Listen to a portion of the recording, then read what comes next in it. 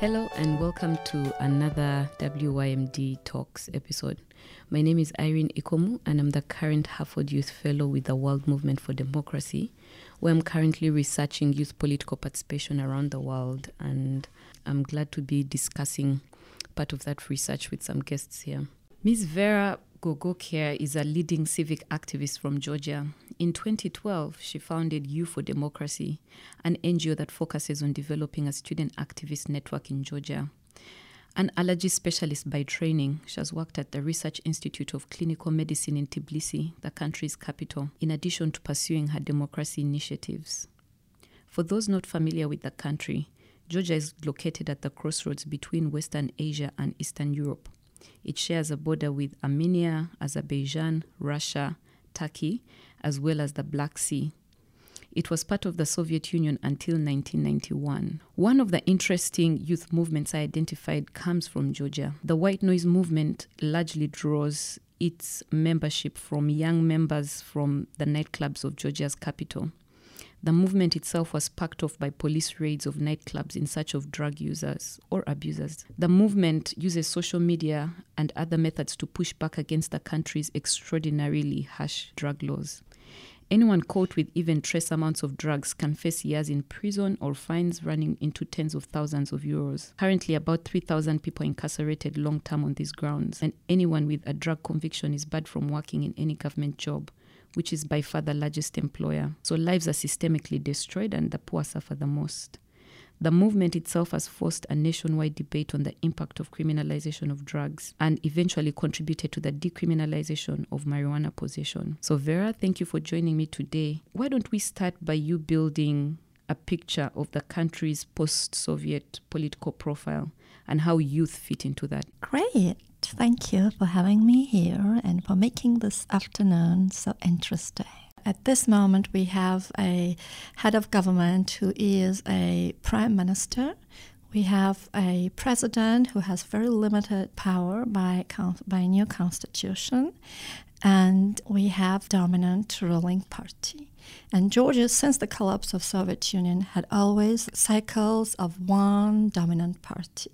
And the dominance means over-dominance. So the party which is ruling now, which is called Georgian Dream, it has a constitutional majority in the parliament, and it has the whole government, it has the prime minister, and it has a president.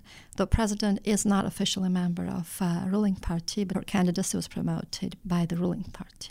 So we have this dominant party. We have one strong opposition party, which unfortunately split into two, which made them weaker. We had the third party in the parliament, which represents 5% of population, but is not a very popular party. And we have politics, which is happening in street, which is the most vibrant, most challenging and exciting thing. And this is what young people are involved in. That is what excites us and also worries us.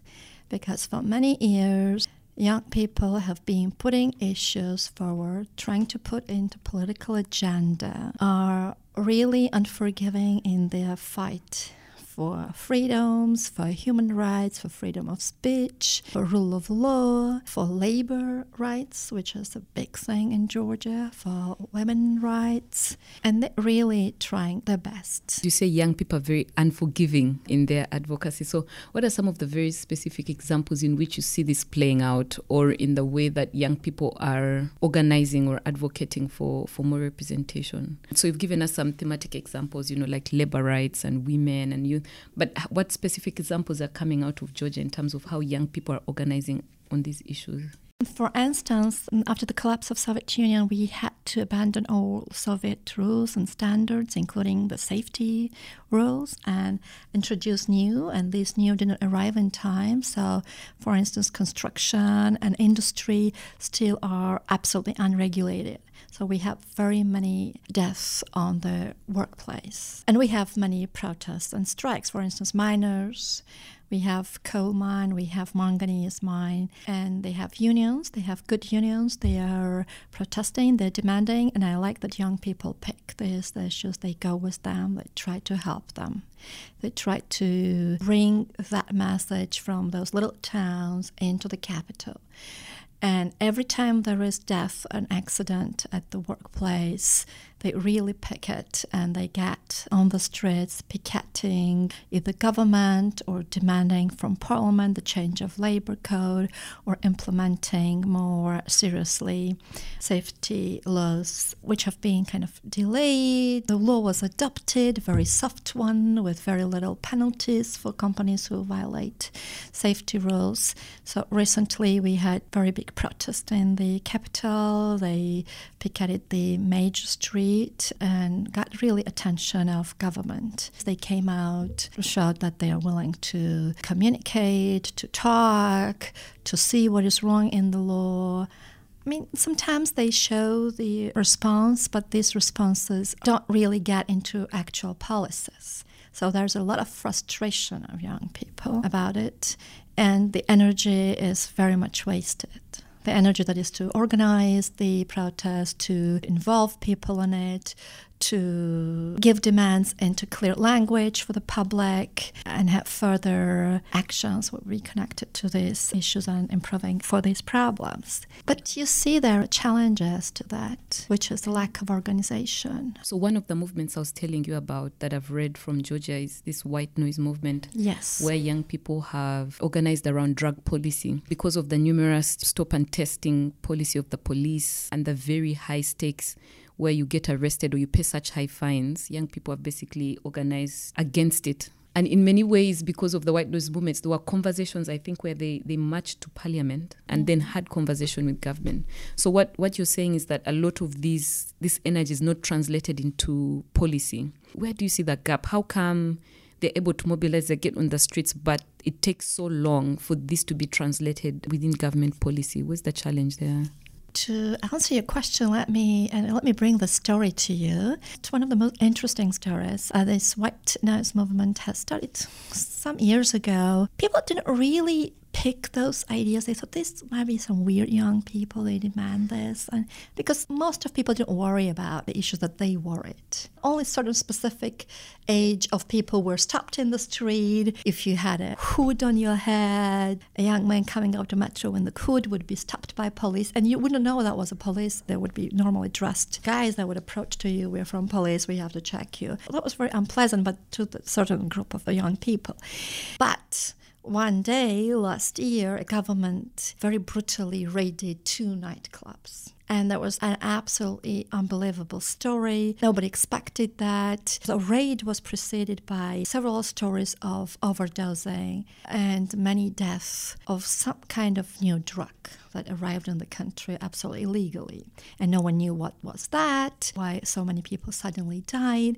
And the response of government was that they raided nightclub where they suspected there would be some type of drugs. Then the Minister of Interior came out, actually we did not expect anything serious there. And there is that why they used this force, which we call Spetsnaz, as a specially equipped policeman, which is more like military. So immediately as this happened, people went in the street. For several days there was a huge demonstration with young people, and the first time non-young people even joined. Their parents came and the grandmothers came, and the protest took the wonderful turn. It was all music and dancing. They said, let us dance, let us be free. And interestingly, government began talking of decriminalizing marijuana. We couldn't expect that from them, but they actually did. Nobody could believe, wow, our government did that. Our government even decided to adopt a law by which you could raise marijuana. And then we started thinking, wait, this is something new. And in fact, it turns out this police checking is still continuing. So the laws are not translating. So the law is there, but still young people would be stopped in the street and would be checked. You know, they can say we're checking for other drugs and this and that. So this discomfort that people had is still there. So after this big protest last year, This year, there was another demonstration. These people are very creative. They put interesting signs all over the town, very interesting slogans, which was very attractive and interesting and cynical. They put the bust of the Minister of Interior on the place of the protest where you could go, click the button, and it would start minister's speech, which was, "I'm sorry." Actually, when he came a year ago at the demonstration to meet with the protestants, he said, "First of all, let me start with, I am sorry." So they used this moment and put it on this bus and put a button, and you could go and click and hear, let's start with, "I'm very sorry." By this, they wanted to show that these words had no value, no price. Because he said, "I'm sorry." They changed as if the law, but the problem is still there. So I like that this movement is not giving up, is not very easily corrupted or charmed by government, and they're still pushing. That is great. The success of this is that it has a more organized movement, narrowed on one issue, and they are pushing that issue every time they have opportunity. You've been working with young people and participation for a very long time. So with regard to the white noise movement, how do you think they would have greater success in translating that into much broader policy? So for example, stopping the police brutality that's actually behind this drug testing beyond just changing legislation. I think there's a lot of potential in this group, and I think they'll be continuing, but they probably think until this becomes into the agenda of some political power, that will be very difficult. There is one party which is really focused on that, a young party, but it's very minor so far. We'll see. I hope it grows and it becomes influential. Another problem, which might not be very specific to Georgia, is young people and generally public distrust political parties, distrust politics, distrust politicians. Even if you see that things cannot change, even if you put 500,000 people in the capital, you're really pushed to think what to do. An example of this is several of my friends who have been organizing several protest demonstrations on various issues, whether it be environment, against construction of dams, about ethnic minorities, or whatever. If someone shows up with political background, they say, "We don't need any politicians here. You want to use this issue for your own credit." And they really could be very aggressive towards these politicians. But here is the dilemma. You have issues, people have issues, you really care about them, but you see, without politics, that can never happen. And now we come to a question what to do. And so what can we do, Vera? Because this phenomenon about the distrust of political parties, it's everywhere. I myself am a young person, and I don't see the value in joining a political party. But I do see the paradox of the movements and the campaigns. One, sometimes they'll fizzle out. There's no energy to keep pushing them beyond certain points. And so there's real value in engaging with the political system. But how do we find a middle ground in getting political systems that respond to the issues of young people, but that also respond to the back end? Because there'll be specific issues like climate change, environment, women's abuse or sexual harassment, but at the back of that, there's also ethical issues like corruption, like how long politics takes, like the role of money in politics. So how then can the system start to have these conversations so they can keep more young people engaged or wanting to at least participate in the system? One thing that we have been trying to persuade young people is, the first thing that we tried to discuss with them for many years, and I think we got to that point that we actually cannot do without political parties. However unbearable they are, however strange they are from us, we can't imagine today a political system without political parties. So we have somehow to deal with that. Maybe we have to think how to make them better. Maybe here's an opening for us. Because political parties are empty of ideas, empty from good people, empty from militant citizens. And maybe this is the moment, even though we hate the political parties, maybe we have to step in. Political parties admit they need new people, they need new faces, but they're not really open to that because these young people are not going to listen to the party leader. But they're coming there with their issues and their voices should be heard. And they should be taken very seriously, otherwise they won't go there. Or people can form their own political party. Why not? What are some of the characteristics, if any, of any new political parties or political organizing that young people are bringing out? And how is it different from the old system? Is there space or room for that to happen even in Georgia? It took very long for us to understand that the word party is not that terrible, because along with hatred with political parties, we have also the Soviet scar, which brings us to the idea of party being only communist party. Now we somehow got used to the word that party does not mean bad, but new movements and new political organizations try to avoid this word, by the way. There are some young people gathering some issues, and they try to call their organization movement and not party. To go back to your question, we see that some young politicians decided really to set up organization, to set up political parties. We had a couple of examples of independent politicians. For instance, ex-journalist Aleka Elisashvili, who ran for city government. He was the member of city legislature. Then he ran for city mayor. He didn't win, but he did very well. But he understood that it is very difficult for him to be in legislature or to run without having a political party. And why is that? So he said something very interesting.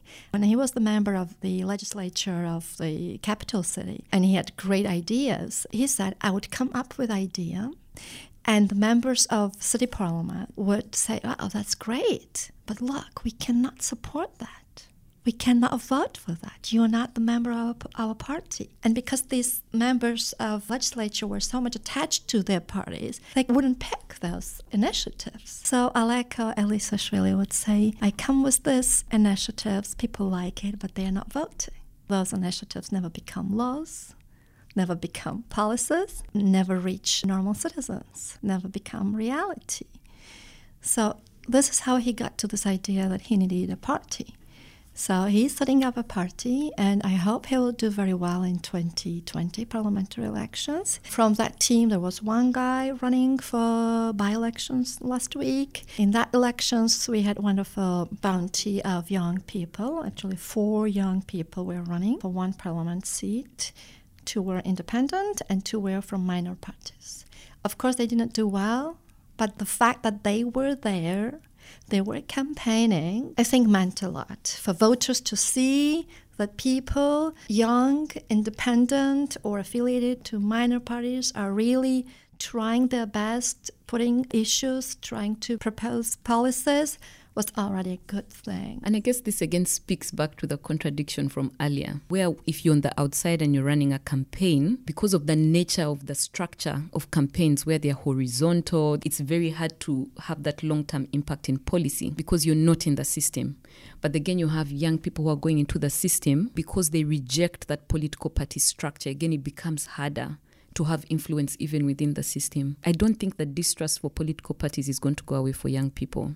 So do you see a hybrid getting created where we can still have the level of organizing that young people find attractive or find representative that still has some sort of impact within the structural systems or the traditional structure of politics? I'm very optimistic, and I think if we use every opportunity to discuss and think through every political event like this by-elections, which was almost the very first case when so many young people showed up as candidates, what went wrong? We have to go through, think what we could have done, what can be done in the future, and really strategize very well for next elections. It won't help to be upset, oh, people didn't come vote, oh, they are lazy. This won't work. We have to try to think what we could have done better and what resources we didn't use ourselves. Maybe we have to think and tell them that, look, you were 4. You could have thought of being 1. Or you could have been all there, but with one face, but with all these human resources or volunteer resources and a bit of money, if there was any, have been around one candidate and had more strong campaign and strong fight. But this is also a problem with young people a bit. They want to say, I'm coalesced and I should be there, and they might be not a very good coalition building capacity. I think compromising is very important. They very much demand ideological purity. They are very unforgiving even to each other, but without compromising, without team, without network, without coalitions. It is really difficult. Another thing is that I think I'm very optimistic there and maybe very naive, but we should somehow use every opportunity still to approach the existing parties. I think they can be improved. They can be democratized. I think young people should invade those parties. So you think young people should keep on trying to invent parties that are more democratic and that are more grassroots focused? Yes, and existing parties can be really restructured, I think. If there is a party and it's wrong, but there are some people who have some potential, and if those people who have some potential would be more supported, and if they attract more similar-minded people and they get more influence inside the party, I still believe that is doable. People don't believe in that, but I still hope it's doable. I think the parties can become healthier from inside if more healthy people get inside. I know there's prejudice, there is hatred, but it could be done. And if we have competition among good several parties, a dream come true, right? So my challenge is that with a lot of parties, there's not enough filtration for new voices to come in, for new ideas, for new people to come in and survive. Because you find a lot of the people who've been there will want to protect that space. And so reforming parties internally becomes very hard. And so it becomes harder to make political parties appealing to young people. That is very true. That as if makes parties stronger, but actually it makes parties weaker, because if there is the dominant part in the party, which is run by a little group, and this group lives in bubble, they dominate the party follows them, but they lose exactly what makes the party strong, the connection with young people, connection with public. And if you don't have constant flow of new people in your party who will just feed your party with ideas, with real problems or perspectives how to solve problems, you're going to become weak, unattractive. Somebody is powerful within his party, but his party won't be attractive to voters. Mm-hmm. And thank God we have at least electoral democracy. Parties have to be voted. Maybe this is my last question now. Vera, how do you see the future for organizing for young people, for political parties? What does the future look like the next 5-10 years? I think next 5 and next 10 years will be very interesting and very challenging, I believe, decisive, because we have this big potential of young people who are well aware of politics, well educated, full of energy, and they're about to burst. You know, it's so pregnant now already. It's very pregnant.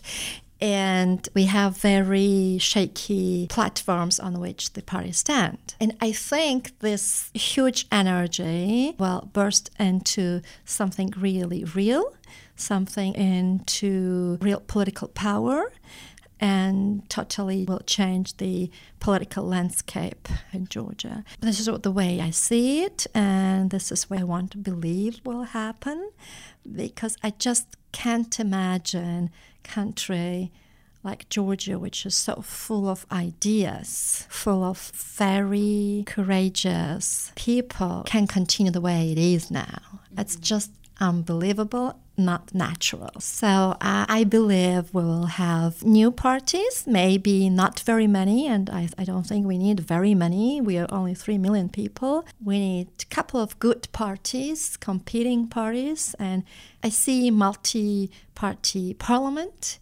I see strong parliament in about 10 years. That's such an optimistic outlook. Absolutely. Thank you, Vera. Any last parting words or thoughts on our conversation? Yes, I want to convey the message of my friend who was running in these elections, who said that despite all very terribly hard job that we did all these 2 or 3 months, no sleep, lots of disappointment, disillusionment, or discouragement, he said, I don't regret for 1 second that we decided that we ran for office. And that is a big step forward. That is the big thing in my life and a big thing in the lives of those people who were involved in this. So I want to tell everyone that go ahead, do your best. Maybe not today, but tomorrow, the day is yours. Thank you, Vera. Thank you, everyone, for joining us today. Again, my name is Irene Ikomu. This podcast was edited by Claire Hay and was made possible with the support of the National Endowment for Democracy and the Harvard Foundation.